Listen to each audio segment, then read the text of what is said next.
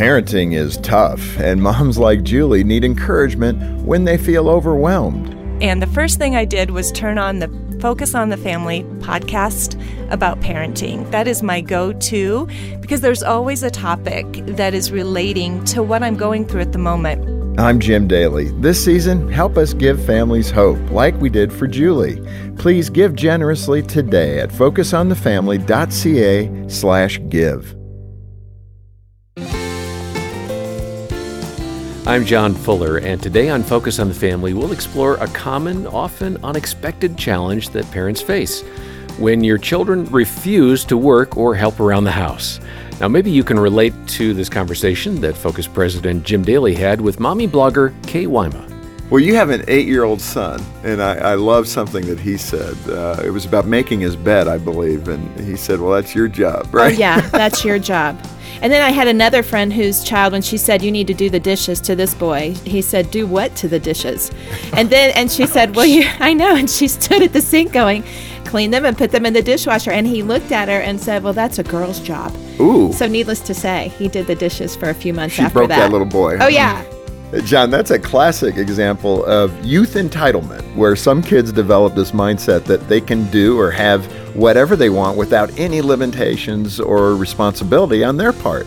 Now, I know it sounds crazy, but in some kid-centric families, parents are actually enabling their children to behave this way. Now, I get it. Sometimes we're just too exhausted or too distracted to give our kids the responsibility that they truly need. You may think I can do the job so much faster and without all the fuss, but if that becomes a pattern, what are you really teaching your kids? So I appreciate how Kay has very intentionally confronted the entitlement she observed in her own family. Several years ago, she wrote a book called Cleaning House, a mom's 12-month experiment to rid her home of youth entitlement. Kay wanted her 5 kids, who were ages 5 to 15 at the time, to learn important life skills that would empower them to take care of themselves rather than expect mom and dad to do it. Yeah, and she had a rather novel approach, starting with the basics like cleaning their room every day and learning how to cook and doing their own laundry.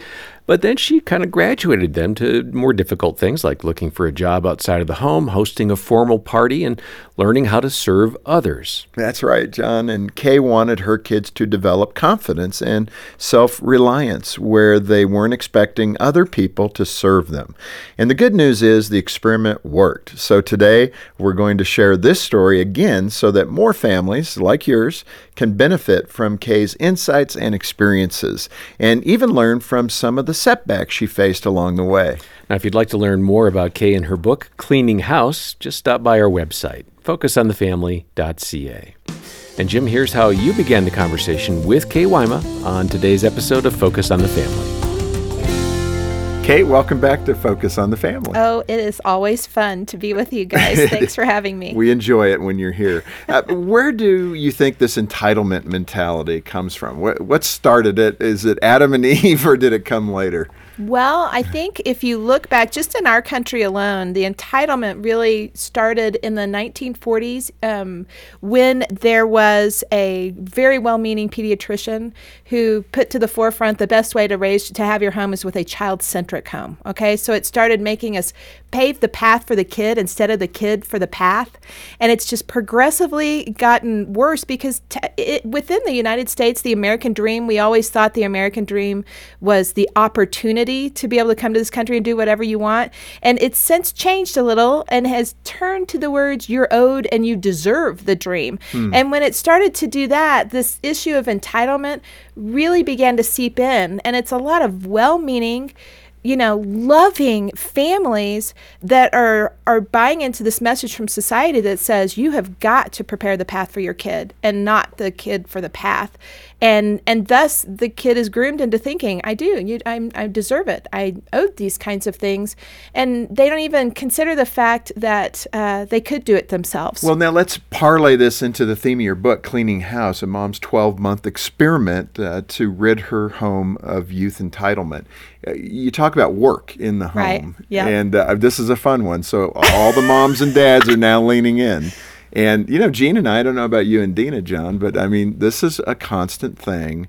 Besides saying please and thank you, this would be the runner-up to that. Does seem like it, doesn't is it? getting chores done around the house. And I can say the boys are doing a much better job than when they were a little younger, but it's a constant parenting thing, getting the kids to participate, to do it well, right, and to understand the benefit of work. Yes, and it's interesting. The Wall Street Journal did an article not long ago talking about why kids need chores. And actually, it is proven that they are more successful adults. These kids that have chores when they're age 2 and 3 are more successful adults, which for me, I might sit there and go, oh gosh, I can't go back. We're so far down the road. Did we mess up? But the truth is you can start at any time. So it's not like, if you don't start by 2 or 3. And I've watched these families. I've had a great opportunity to go speak at different venues throughout the country. And these parents and moms that are stepping in, letting their 2 and 3-year-olds do things that normally for safety reasons, they wouldn't be allowed to do because you can't cut the strawberries. It involves a knife. And yet what happens to a kid when they do that, it's all this independence and self-confidence that you hope for them to have, that we think that's coming on the other side of these, quote, successes. But when they do these things on their own, boy, you can't pay for that. It's unbelievable what it does to their confidence level. They will look at mountains and see them as opportunities rather than obstacles. And that is the American dream. Go back to the founding fathers. I mean, it was like, you show me the furthest boundary, I'm going there. Do you know what I mean? I do. The society has absolutely changed because you can't even go and find your child, your 14-year-old, a job because of the regulations and the issues that come with insurance, that you can't employ a 14-year-old. And it seems like such a disservice. It's like that kid needs to be bagging groceries because you know what? Mrs. McGillicuddy is going to yell at him when he puts the milk on the grapes. And he might listen to her instead of the yappy, the mother, don't do it that way. Well, how do we do that then in this environment where it's safety conscious and regulation orientation? I mean, how do we get our children those opportunities to fail, to put the milk on the grapes or the eggs, and in a way that is, safe and controllable? But because it's seeming like the opportunities to fail are getting fewer and far between. And that sounds kind of mean, but it really isn't mean. And it's kind of informing them. By the way, these paths to the people that you see that are successful really is paved by failure. I mean, if a kid likes the Harry Potter series, for example, she was turned down hundreds of times, not 2 or 3, but hundreds, and kept going back with a manuscript. Will someone look at it? And we see the end of the day where it looks all beautiful, but the lights that we are looking at. Thomas Edison, failure, failure, failure, failure, failure, failure, failure. Oh, then it works. And so the failures so precede the successes, and it lets you know that you can get up. And so what do?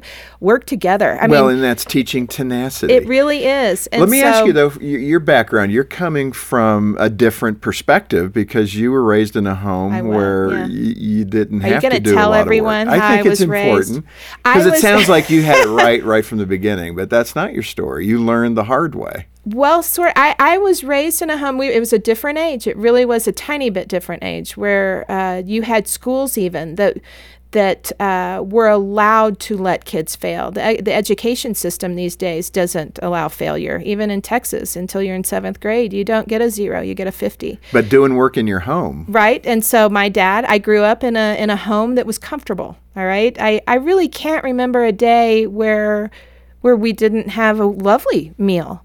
I'm just going to say it. My first car might have had 3 letters that were German. And so I was not hurting. Now, that said, my father instilled in us a good work ethic. We were, Saturday mornings were chore days. If you went to school, if you didn't produce your best, it was to go to do your best. You don't slough. We do hard work. You don't quit. Oh my goodness. He never let us quit. I'll never forget being on a tennis court, literally sick. And he was like, you will finish that match. finish. You can retire after, but you will finish what you start. And so that was groomed in to us. And yes, we were very comfortable. I married a missionary kid whose upbringing was very different than mine. I might have been going to Neiman's getting my clothes, and he was getting it out of the mission box. And so you bring these two worlds together, and but at the core, we both had families that were hard work. You're honest. The morals that come behind this great thing to instill in our children, that your effort is worth something. And by the way, you have something to offer. And that's the most exciting part about it. So talk on the one hand about maybe the healthy and unhealthy parental instinct versus what you're really trying to do is ready that child for life, and that you have to restrain yourself as a parent to let them struggle a bit. And when they start whining and complaining, what do you do? Do you buckle and do it, or do you hold the line and say, no, little Johnny, you got to do this now? I think it's a fine line. I really do. And I think a lot of it has to do with the personality of your children. I think also one thing in allowing your kids in putting more on your kids' plate than quite frankly even you think is the right thing to do, will help you understand what that kid's giftedness actually is. So push a little more. Yes, and what I find so interesting, that I am more often than not the problem. The words, yes, you can do this, I'm needing to hear as much as the kid is. It's like, yes, they can, get out of the way, they can do this, because it's hard, because you do love them so much. And so it's this idea, rather than hearing that the way to best love your kid is to do things for them, maybe for a second consider the way to best love this individual that is in your home, who you are steward over their life for such a brief period of time, is to equip them, put things in their backpack so they can do all these great things that you know that they can do, so that they might know it too. But the only way for them to know it is to do it. And as ridiculous as the chores are in the home, there's so much involved in it, Their friends aren't doing it. So that right there is a step up. I've talked to so many moms whose college kids have written them the note. Thank you so much for making me do those hard things. Because nobody else was doing it. I didn't realize it. Because, and I think of even the beauty of our relationship with the Lord and how that plays in. He lets us do a lot of stuff that he could do himself. A lot faster, a lot easier, much more efficiently, and quite frankly, do it right. But there must be some loving aspect in that of let you do it, because you're going to realize what I prepared you in advance to do. And so how cool to watch that play out even in our homes with these very seemingly ridiculous things that actually play to a bigger picture. This Focus on the Family broadcast will continue in just a moment. Spring is in the air, and with it comes hope, renewal, and new life. Just look at the flowers blossoming in your garden, thanks to your care. The folks at Deeks Insurance care about you, too. That's why they offer preferred rates for members of faith-based groups, multi-vehicle discounts, and savings when you bundle your home and auto insurance. As a licensed insurance brokerage since 1981, Deeks wants you to stop and smell the roses and not worry about insurance costs. Visit deeksinsurance.ca for a quote. Deeks Insurance, where family matters. Are you passionate about producing creative content that engages the target audience? Can you develop a theme across multiple and varied pieces? Named one of the best Christian workplaces in Canada, Focus on the Family Canada is looking for a graphic designer to join our dynamic team in Langley, BC. If you or someone you know feels called to serve families while growing in their skills, explore current job opportunities today at focusonthefamily.ca/employment. That's focusonthefamily.ca/employment. This is the sound of the staff here at Focus on the Family Canada every weekday morning at 9 a.m. Petitioning God for those with crisis in their marriage, for those who want to become better parents, and those who are lifting up loved ones to the hope that one day they will know the salvation that Christ has to offer. We'd love to hear from you too. Call us today with your prayer requests at 1-800-A-FAMILY or email us at prayer@fotf.ca. Thanks for listening to Focus on the Family. Let's resume now with the balance of today's programming. Kay, you're a self-professed messy. So I appreciate that vulnerability. I like to call it creative. You're creative messy. I don't care what you call it. But, how did you come to grips with this? Especially if your kids say, well, Mom, you're not so good at this. It's so true. And it's funny because and here comes your kids' personalities. We have 5. We've got it all. And you know what? I have one that follows in my footsteps. It is so hard for me when I walk past her room to not go in and fix it. My word, the clutter. It's unbelievable. And I have to think, no, this is her space. Here's the rules that we've set into motion, and it will have to play out, Give us an example of that. What are the rules like? Well, for her, at least once a week, everything has to be picked up off the floor. Once a week? Yes, because if it was every day, it does something to her that's not good. Now, her sister is totally opposite. She is so fastidious. Everything has a place. Everything's organized. And I look at them. The one that has her stuff everywhere, she's a phenomenal artist. And there's something in it. She's always got something going. I go in her room. There's creative fonts all over her room that she's taken Post-it notes and put different things. And so she's that way. My fastidious one could truly be, she is 15 years old today. At 13, she could have run a company. I'm not joking. And that kind of goes back to your question, how do you get these kids a job? Your friends know what's going on, okay? So there was one who in their office, they needed help during the summer, just clerical help, the stuff that no one wants to do. The CEO kid stepped right up and completely organized their office. And she was 13 years old. And I don't have one of those. Do you have one of those kids? I have one of those out of the 6. But I wouldn't have known. I have to say, I would not have known that about her if I hadn't pulled away. Because I think we are so quick to just assume that our kids are like we are.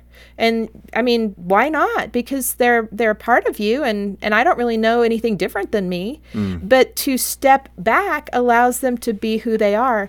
And I just really want to add, it's not some prescriptive, you do A plus B equals C. We have the different personalities where 1 or 2, it is harder for them. It is slower for them. It doesn't look the same for everyone else, but they've tried it all. I keep telling John, one of ours in particular knows how to do everything. It's all right. He knows. He knows how to do it all. He knows how to cook. He knows how to do his laundry. He knows how to do it. Very hard for him to do it. Really, really hard. And so we back off of that one and only do the drops where needed, because there's enough in his world telling him that he can't do this, so much stuff. I don't want that message coming from home too. So it really is know your kid, teach them how to do this stuff, equip them. They can do a lot more than you think they can, for sure more than they think they can. And you really have no idea what's on the other side of that. Hey, let's go back to that question, though, of good enough. I mean, when you have a child, let's say they're capable, 12, 13, and they're missing a lot of that accuracy. Cleaning the bathroom, for example, if you want to use that one. Everything's clean but the sink and maybe the toilet. And you're going, okay, this has to get done. And they don't like doing it. They don't like mopping. They don't like whatever. How do you move them from that mediocrity to something that's a little better, something that they are able to do? Like you said, maybe not a child that is unable to do that for whatever reason, but this child is capable of it, and they're just choosing not to do it. Yeah. How do you move that 13-year-old? 14-year-old. Of course, you go to the 13 and 14. Yeah, well, I know it it's right really now. true, and they're not. And I think a big part of it is putting on these non-listening ears. Sweet Jody Capehart, who I know you guys know, she's so sweet, and I asked her one time, how do you do this stuff? And because they push back with the most ridiculous reasons. I don't know how to. Yeah. And it's like, everyone here knows that you know how to. How to wipe a counter. I don't know how to wipe a counter, I Mom. know, and you're thinking, and they say it repeatedly, because as if repeating it actually makes it true, That's kind of your clue as a parent that maybe that's not true. I know, and it's sort of like as if on cue, and you think, are we going to do this again? Yeah. And she said to me, don't engage. Don't get in the middle of that stuff. Say it and walk away. And she's like, I'm not saying not to love your child, but I'm saying let that stuff bounce off and roll like Teflon. Yeah. Like, don't listen to it and just say, yes, you do it. And if it's not done, and it depends on the kid, you can throw in, if it's not done by this time, sorry, you lose this privilege, or or whatever system you have in your house that rewards or consequences, what means something to them individually, there's your card. And stay the course, in a loving way. They're kids, and these teenagers, God bless them. Well, I was going to ask you that because I think the next obvious question is toughness. Because a lot of parents in the Christian community particularly, we don't see that as an attribute, a fruit of the Spirit. Be tough with your kids when they don't do their chores. It's just not listed there. And so where do we find that ability as a parent to be a little tough on our kids? That's what you're talking about. I think it is. I think you have to throw prayer in there. And because I think in this effort, it really could become about performance, which is something that we all would probably do best to avoid. And so how do you make them do these things in your home that you would like for them to do for their sake, and bring alongside with it all the others for their sakes? And there's one who certainly knows the heart and mind of each one of those children. And it's like a lot of prayer goes into that. Where do I push? Where do I pull?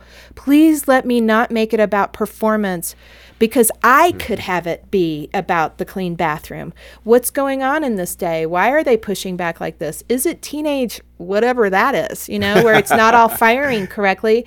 And if it is, give them a break. You are loved. It's one of those fine lines. You talk about a story with your son pumping gas, which I thought about that the other day. Yeah. My 2 boys are capable of that, but I rarely have them get out of the car. Yeah, and it's changing so much a tire, faster. too. There's things. But talk about the story of pumping gas. What was that about? Well, why would you pick that one? Because it embarrasses us. It was such an embarrassing day. And so many moms are going to relate to Oh, this. my goodness. That morning was one of those, how you have the classics where everything is going wrong. And we couldn't find anything walking out of the house. I may not have found my clothes that morning, and I could have been doing what I often do, possibly driving the carpool in my pajamas. And then I get in the car and it's on E, like the orange E that had been on there for a while, which you all may not do that. No, we do that. I've decided it's how a mom lives on the edge. How long can you go on Will E? I really run out of gas?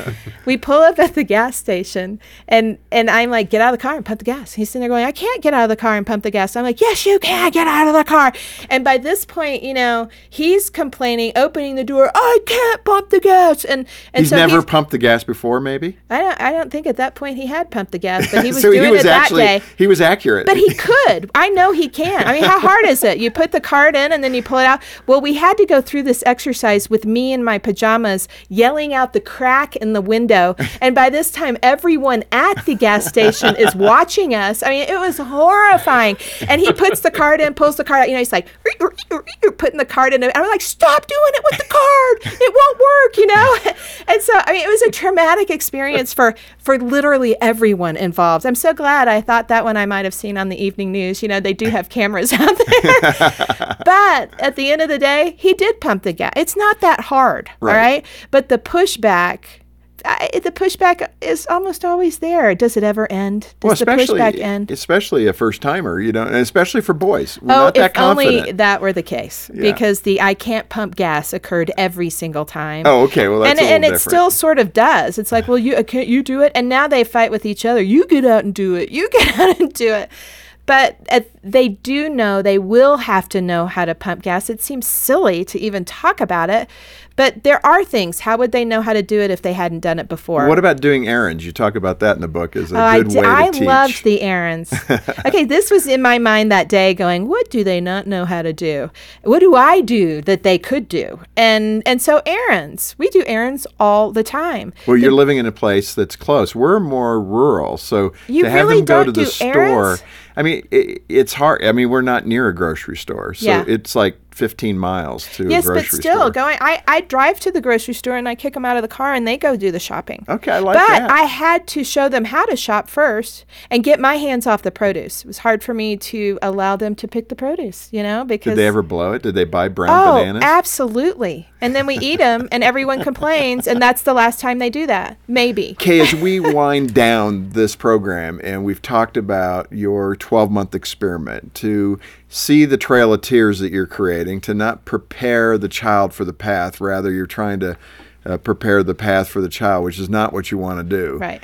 you talk about the end game. Your kids, your children are a little older now. Right. Is the proof in the pudding? Did it work? Are those kids doing well? I think about that a lot. I really do. And I go, is there proof in the pudding? Because to me, my mind will go, oh, there's always more. You should always be doing, am I doing this right? Have I done?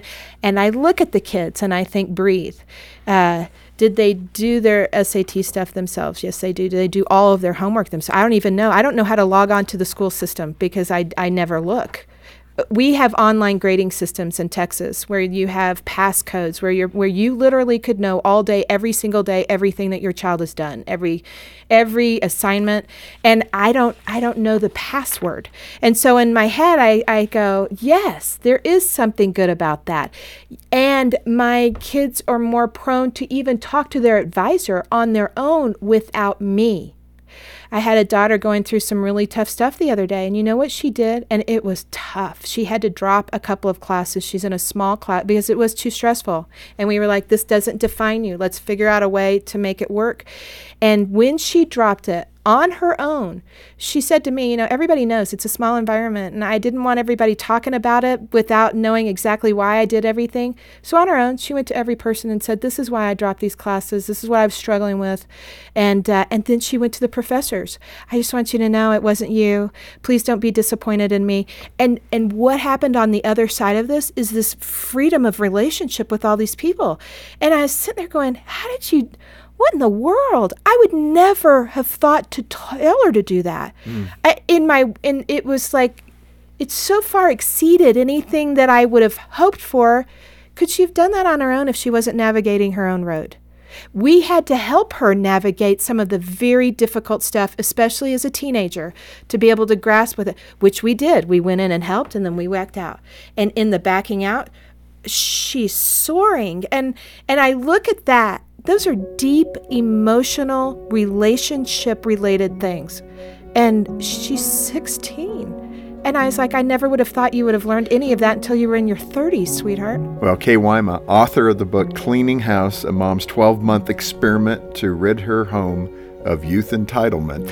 This has started the conversation, and if you need help, that's why Focus on the Family is here. We'll provide resources and tools to improve your parenting skills, which I think all of us need that, John.